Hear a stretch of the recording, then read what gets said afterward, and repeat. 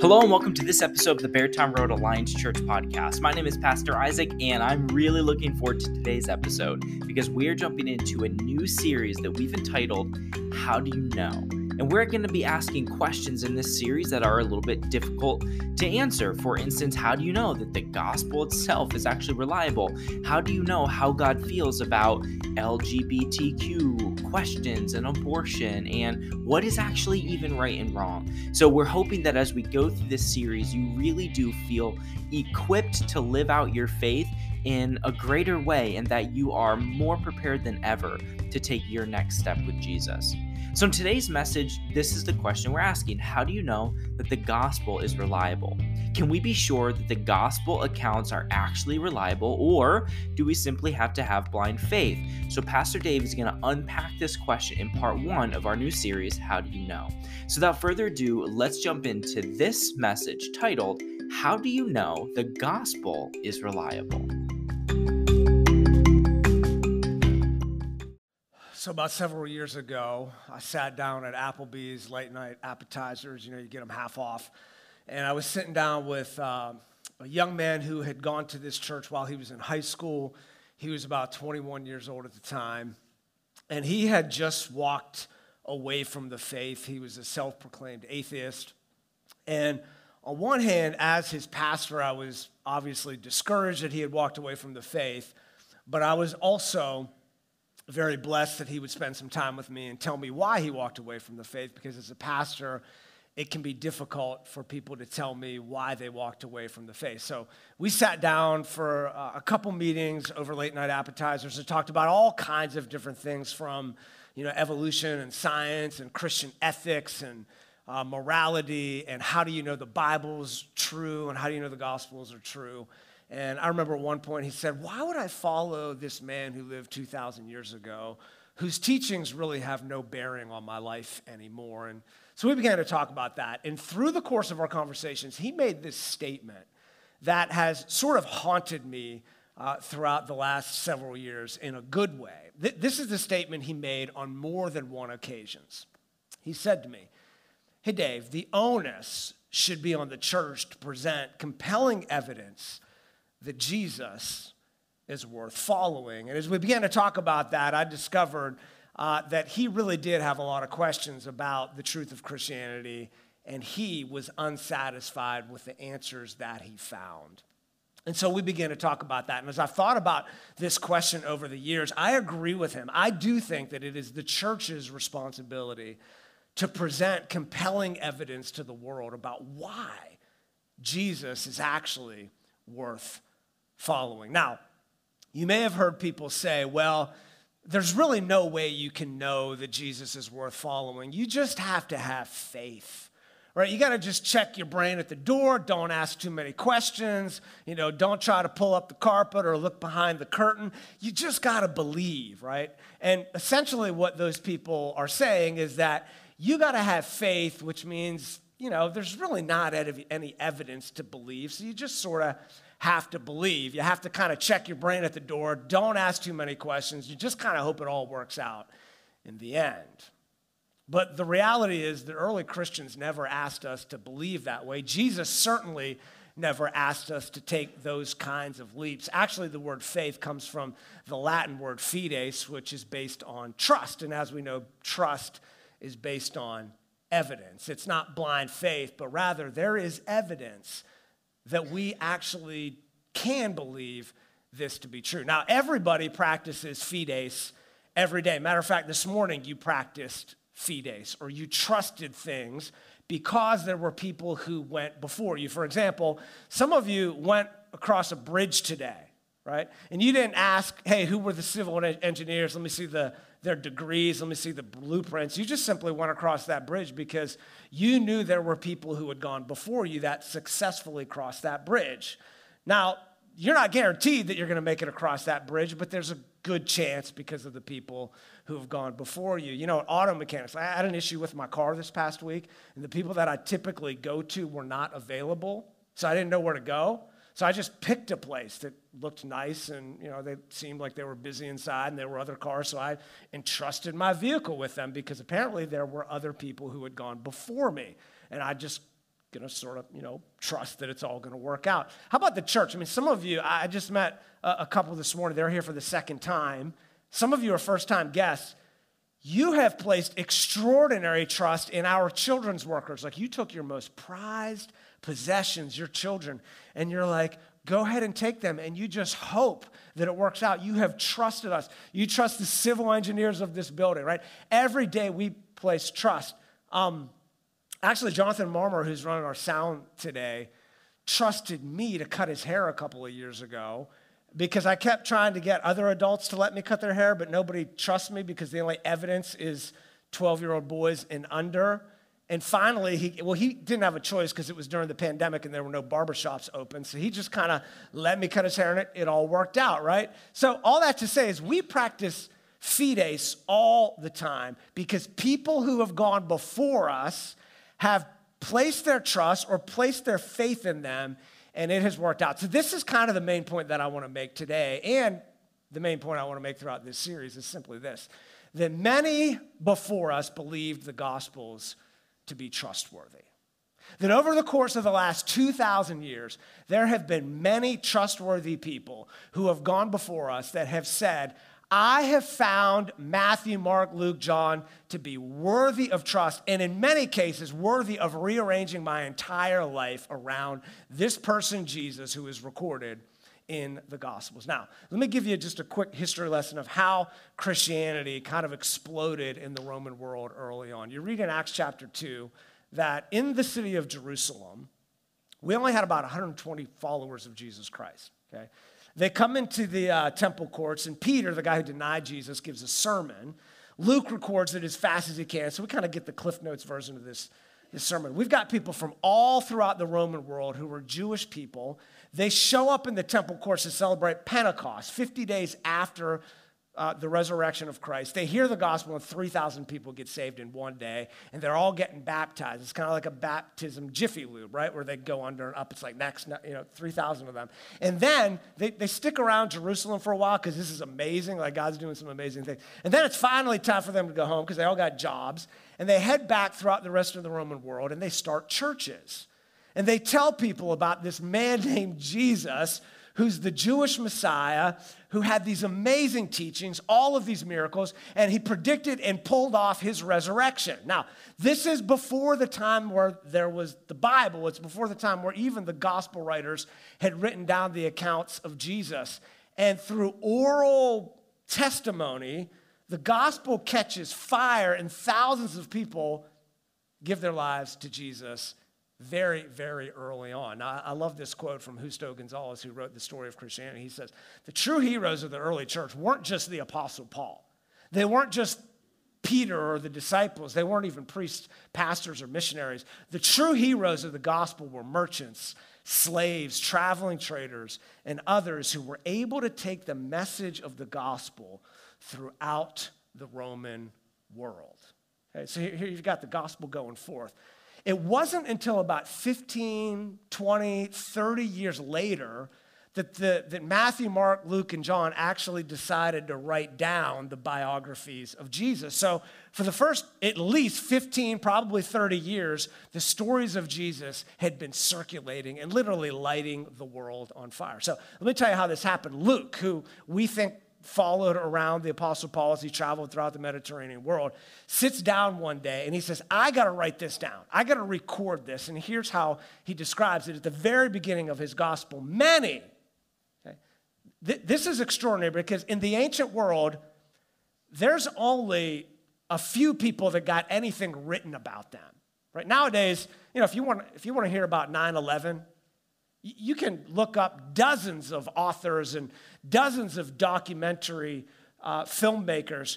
In the ancient world, there is virtually nothing about some of the most famous people. But Luke says right away, many people have listened to the stories of Jesus throughout the years, and they have said, it is time for us to write this down so that we can pass it to the next generation. So many have undertaken to drop an account of the things that have been fulfilled among us, just as they were handed down to us by those who from the first were eyewitnesses and servants of the word. Therefore, since I myself have carefully investigated. This is a doctor. This is a man who cares about details, right?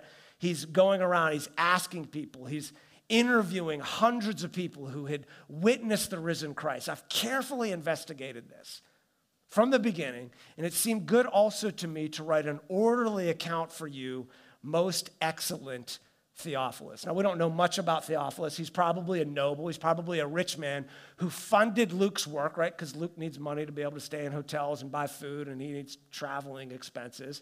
Theophilus gives him money so that he can write down, so that he can interview. And then the people take his documents, they write them down as fast as they can so that they can distribute it throughout the rest of the Roman world. He says, this was important so that you may know the certainty of the things that you have been taught. So here you are, you're living in the Roman world at the very, very beginning, just a few years after the resurrection of Christ, and you're hearing the oral stories about Jesus of Nazareth who rose from the grave. There's no Bible, there's no gospel documents. It is purely based on oral tradition, and the Holy Spirit is doing a work like wildfire. And then finally, years later, 15, 20, 30 years later, the gospel writers decide to write down the biographies of Jesus. If we look at our chart here, Jesus who rose from the dead in about 30 AD. The Gospels, we think, were written sometime between 45 AD would be about the earliest, 45, 50, 60 AD. The latest would be about 90 AD. Now, some people believe that they were written before 70 AD, because 70 AD is when the temple was destroyed and there's nothing in the Gospels about this cataclysmic event where the Romans come in and they put 100,000 Jews in the slave market. They slaughter 1 million Jews. And because that's not mentioned in the gospel, many scholars say they must have been written prior to 70 AD. So 70 AD, the temple is destroyed. Years later, towards about the end of the first century, the 4 gospels are circulated as a collection. Now, if I've lost you already with this history lesson, let me kind of give you a little contemporary illustration, all right? Speaking of ancient manuscripts, when I was in 2nd grade, I wrote an autobiography called All About Me. Some of you are like, things never change. And, it just talks a little bit about who I am. Like, I like bacon cheeseburgers and hot dogs and pizza, stuff about airplanes. And then we get to this part here that says, I saw Rocky 1, Rocky 2, Rocky 3. I want to see Rocky 4. I don't know if my parents just didn't want me to see Rocky 4 yet, but this was like when I was a kid. So I was born in 1977, and the Rocky movies were the greatest movies of all time in my little world. And if you wanted to watch the Rocky movies, you had to go to a video rental place called Blockbuster or Family Video, and you would check out one of these things right here. You guys recognize what these are? It would have a little thing that said, please be kind, rewind, because you'd watch it, and you would just hope that the Rockies were still in Blockbuster. And then you would rent it, and you'd have it for a day, and it was just precious, right? This was like precious material. And then after you got done watching it, you would hand it back into the store. Now, when I was growing up, nobody owned VHS tapes because they cost a fortune. It was like $80 for one of these things, so nobody owned them. Years later, they would come out with these things called DVDs, right? And nobody owned DVDs either because these things cost a fortune. They were precious, right?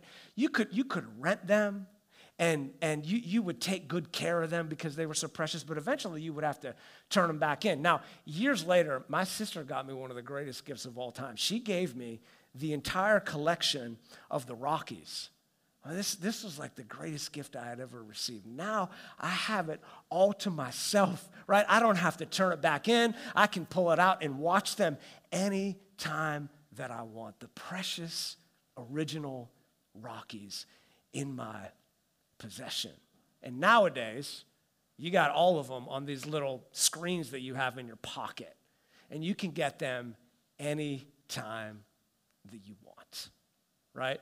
So if you're living in the first world and you were to come back and visit us and learn that we actually have these ancient manuscripts on our phones, they would be astounded that we have such access. Because again, in the first century, you were lucky if your church had one of the gospel accounts. I mean, you'd show up Sunday morning, and if the pastor got up and said, I got Matthew's account right here, and he would read it, and you'd be like, wow, we are so fortunate and so blessed to actually be able to hear the account of Matthew, or to hear the account of Luke or John. And again, at the end of the first century, finally they were able to get the collection of the Gospels, which was just amazing. So if we look at the rest of our chart here, and we move past the 200s, people are protecting these ancient documents, right? They're writing them as fast as they possibly can. They're distributing them out to the churches. Again, nobody owned them in their homes except for rich people like Theophilus, who would fund the working of them, and they would be distributed throughout the Roman world.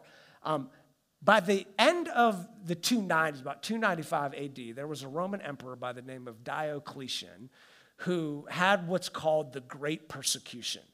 Now, up until this point, persecution, and you've heard the stories about the lions and people being burned at the stake, was mostly a sporadic event that occurred throughout the empire. Not all Christians were persecuted throughout all time. It was sporadic. The Romans early on didn't really know what to do with the Christians. They were like, these people were kind of weird because they gather together and they sing songs and the body and the blood of Jesus, and they take communion. They didn't really know what to do with them. They didn't really like the Christians because they refused to bow down to the Roman gods. And if you don't bow down to the Roman gods, they're not going to send the rain. They're not going to help us in our military exploits.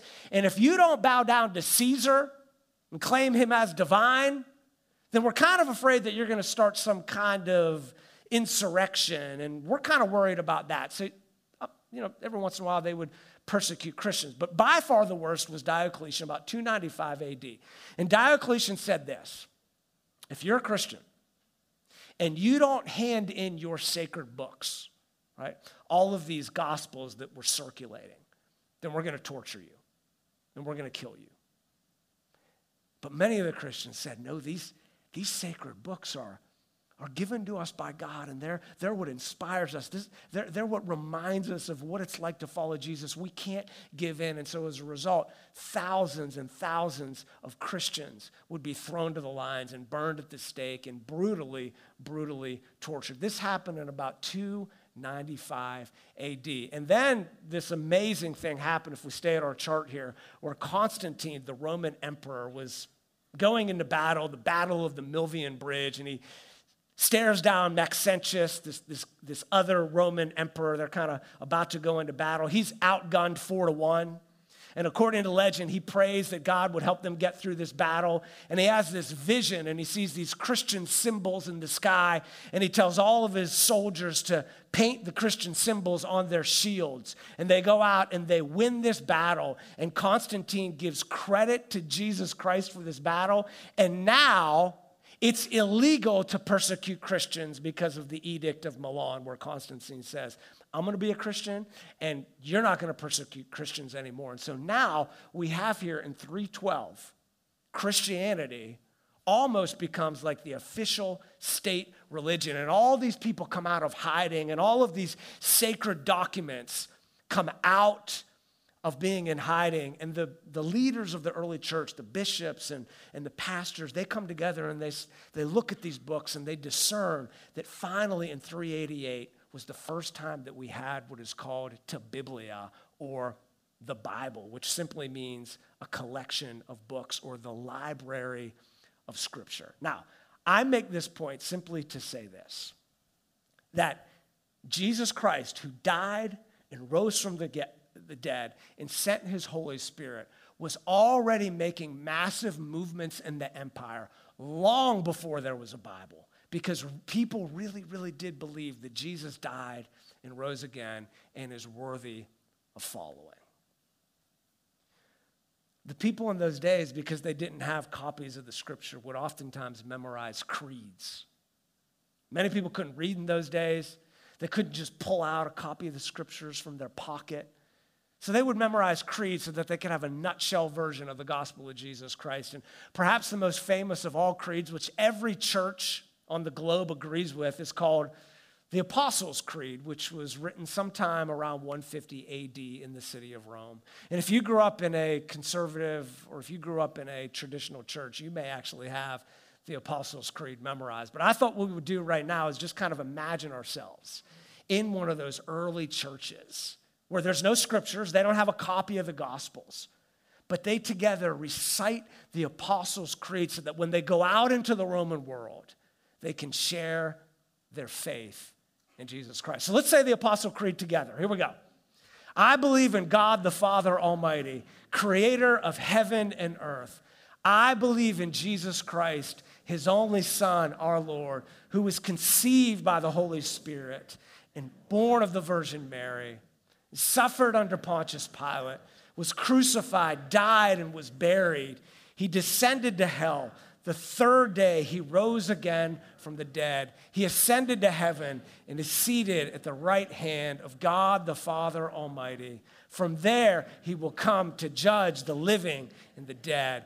I believe in the Holy Spirit, the Holy Catholic Church, the communion of saints, the forgiveness of sins, the resurrection of the body, and the life everlasting.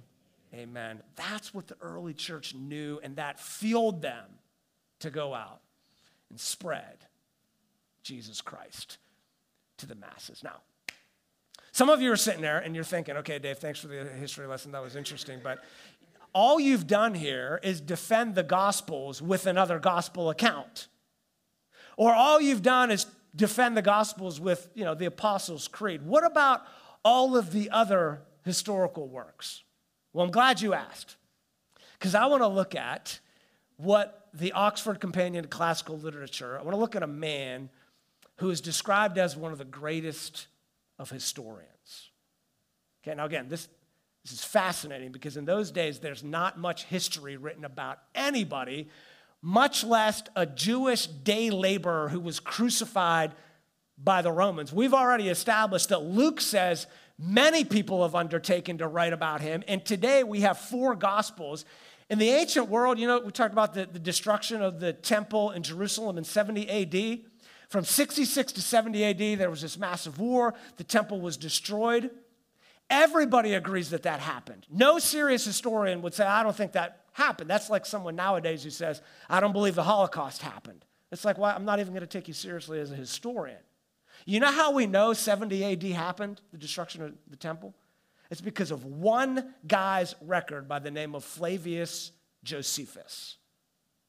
And yet nowadays, we have 4 records of the life of Jesus, and we have a secular historian or a non-Christian historian who also tells us about Jesus, and his name is Cornelius Tacitus, who lived in 56 to 120 AD. He wrote 2 major works, one called Annals, the other called Histories. And he wrote about the reign of Tiberius, who ruled when Jesus was crucified, Claudius, and Nero. You may have heard the story about 64 AD, right, where Nero, who's the Roman emperor, the big fire breaks out, 64 AD, about 30 years after Christ's resurrection. There's a big fire that breaks out, destroys most of the city of Rome. And all of the Romans blame Nero. And Nero doesn't know what to do about it, so he instead blames the Christians, and he lights up Christians in his garden and throws them in his circus and unleashes the first major persecution of the Christians. Well, the reason we know about that is because of Cornelius Tacitus, because he talked about it. He also talked about this, that Christ was put to death while Tiberius was emperor from 14 to 37 AD, and while Pontius Pilate was in charge of Judea from 26 to 36 AD. And again, he talks about the great fire in Rome, where there was a vast multitude of Christians in Rome. Okay, now think about this for a second. This is amazing. 30 years, 34 years or so, after the resurrection of Christ, there are so many Christians living in Rome that Nero looks at these Christians and blames the fire on them, right? I mean, this is incredible. You have a vast amount of Christians, so many so that Nero can point to them. So Tacitus, a guy who's not friendly to Christians, demonstrates to us that Jesus lived and that Jesus lived in this certain time period. That's one non-Christian historian. There's another guy. Again, there's not many historians in these days that talk about anybody, so it's amazing how many people there are. Next guy we're going to talk about is called Pliny the Younger. I didn't look up to figure out why his name is the Younger. Maybe he had an older brother named Pliny, and he's like, I just want you to know that I'm the younger one, right? Like, I'm Pliny. It's kind of like, you remember the Bob Newhart show, right? Where the guy's like, my name's Larry. This is my brother Daryl, my other brother Daryl, right? Like maybe he had an older brother named Pliny. I don't know why he was called Pliny the Younger. But this guy ruled in the Roman world, if we look at our map here, in what is modern-day Turkey. And one day, Pliny the Younger looks at all these Christians, right? Thousands of Christians. He's ruling over them. And he doesn't really know what to do with all of them. Again, he's like, they do weird things. Like they sing songs and they practice communion and they're really nice people, but I'm afraid they're going to start an uprising. So he writes a letter to Trajan, who is the Roman emperor at the time. And I want to read to you part of the letter that Pliny writes to Trajan right around the year 100 AD, so about 70 years after the resurrection of Christ. Here's what Pliny writes to Trajan. Dear Trajan, I interrogated them whether they were Christians. If they confessed, I repeated the question a second and a third time, adding the threat of capital punishment. If they still persevered, I ordered them to be led off to execution.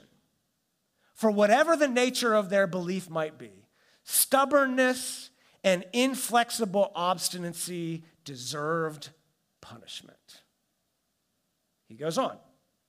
Those who repeated after me an invocation to the gods and offered adoration with wine and incense to your statue, right? So they'd bring out the statue of Caesar, and if you bowed down, then that would prove that you were not an authentic Christian, together with the images of the gods, and who finally cursed Christ, I thought they should be discharged. They were in the habit of meeting on a certain fixed day before it was light. So I thought we would become like the early church. We're going to start a new service next week at 5 a.m., just so we could be a little more like, who would come to that, 5 a.m.? We might have to put espresso in our coffee. Is that what someone said over there? They were in the habit of meeting a certain fixed day before it was light and of singing in alternate verses a hymn to Christ as to a god. I mean, they actually believed that this man was like a god, and of binding themselves by a solemn oath not to wicked deeds, but never to commit any fraud, theft, or adultery, never to falsify their word, nor to deny a pledge when they were called upon to deliver it up.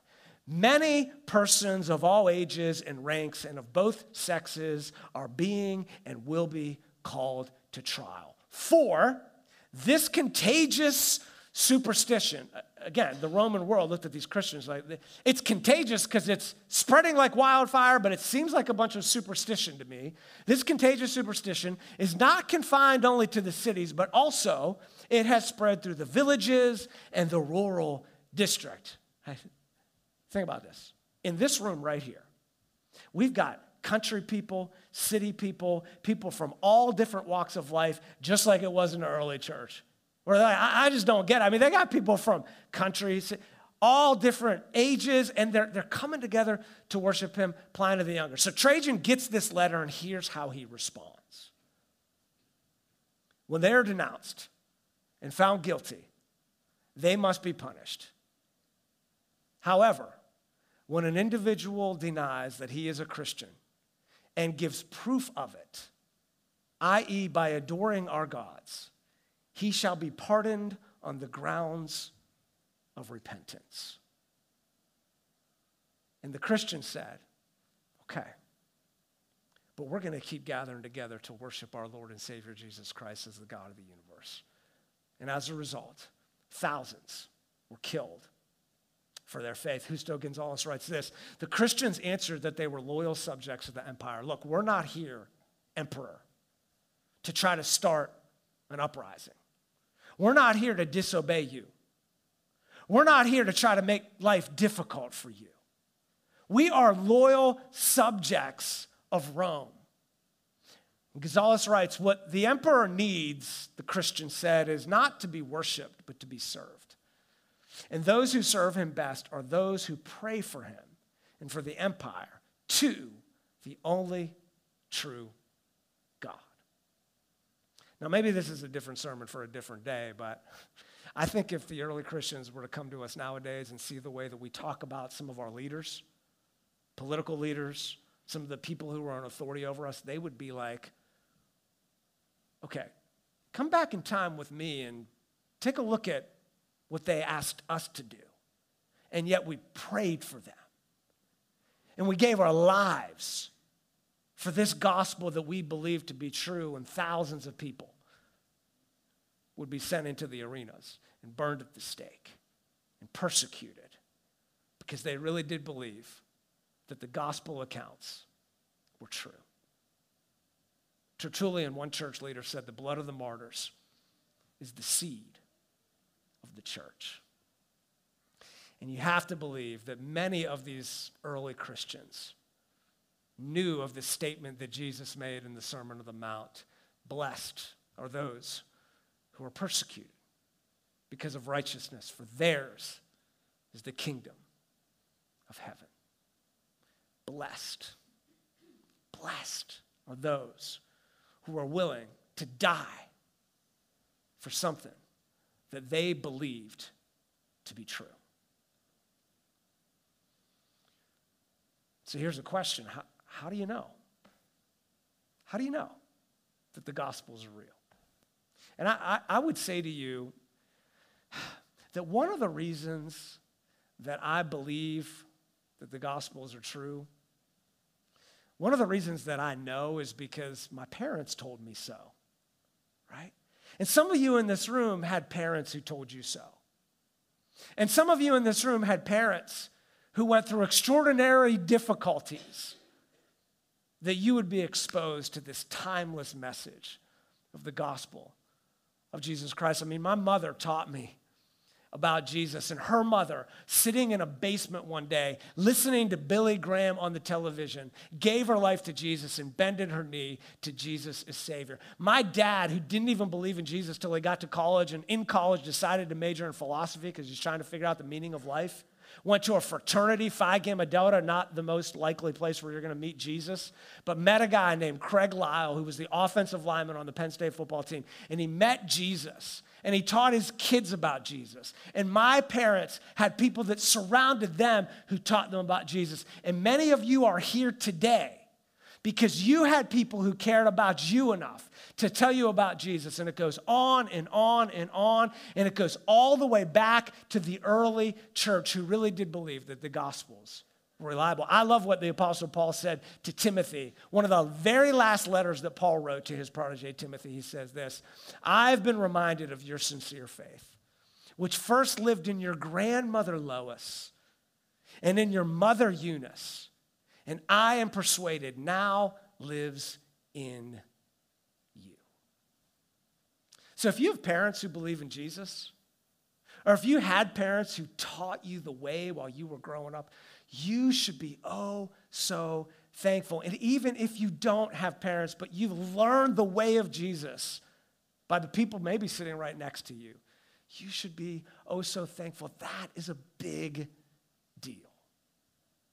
Now, I know you've got more questions, and we're going to hit up some of these questions in the coming weeks. Some of you are asking the question, well, is Jesus really the only way to be saved? Is he really the only way to go to heaven? Because you look at this pie chart and you're like, okay, Christianity's 31%, Islam 22%, atheists 15%, and you've got all these different religions. Is Christianity really the only way? And if you were to ask someone from the first century that question, I have a hunch they might say something like this. Wow, you mean like 32% of the world is Christian? Because when I was growing up in the city of Rome, it was like 0.36%. And everybody around me worshiped the Greek and Roman pantheon. And everybody around me bowed their knee to Caesar and burned incense to what they believed was real. And then one day, my neighbor came up to me and said, "Hey, have you heard about Jesus?"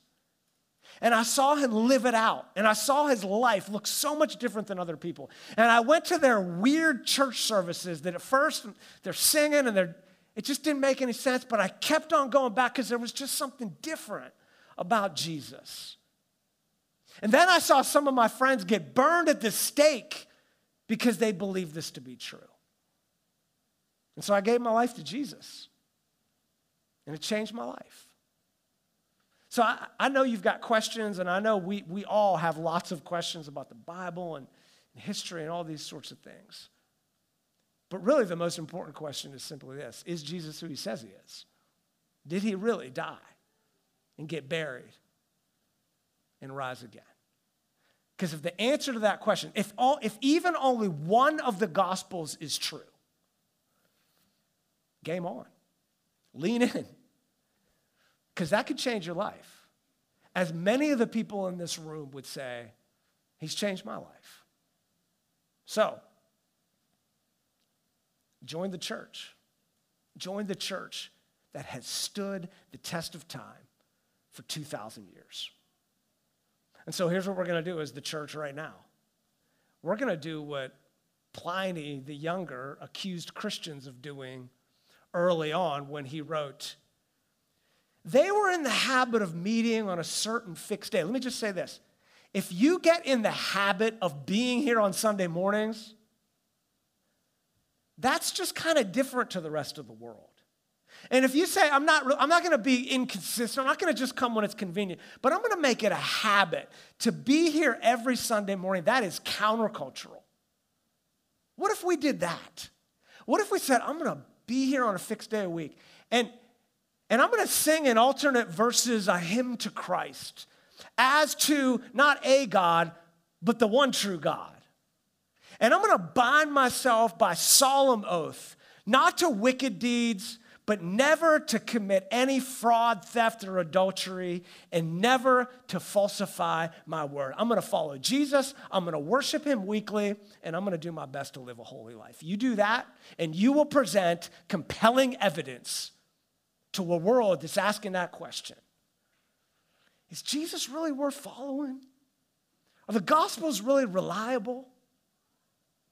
My prayer and my challenge to you is that you would live your life for Jesus and that you would send the message to the world that, man, he's worth following. He's worth giving everything to. So I'm going to ask the worship team to come up right now, and we're going to close with a couple of, these aren't ancient hymns, because ancient's like 2,000 years, but they're pretty old. They were written in the 1800s, and these songs are about crowning him as Lord and hailing him as this God-man who came to die for us. And if you think about all those early Christians who had that choice, am I going to bow my knee to Caesar? Am I going to burn my incense to honor Caesar? Or am I going to take a stand for the Lord of all? The God who is the Father and the Son and the Holy Spirit. Let's pray together before we sing these hymns together. God, we love you. We thank you for these amazing truths. We thank you that we can believe with integrity, that we don't have to check our brains at the door,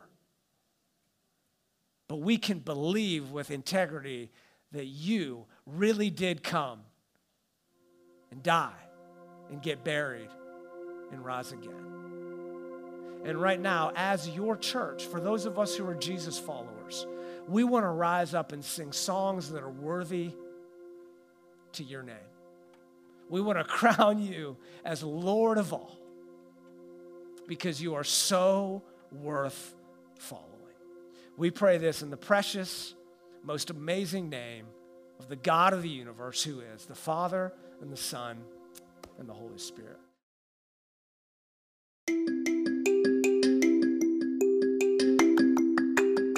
Well, I hope you feel more confident. I hope you feel encouraged in your faith to be able to share your faith better with your coworkers or with your friends or with your family, because it is true that the gospel of Jesus is, in fact, reliable. And so, until we're together again, I want to say thank you for joining in on this episode of the Beartown Road Alliance Church Podcast.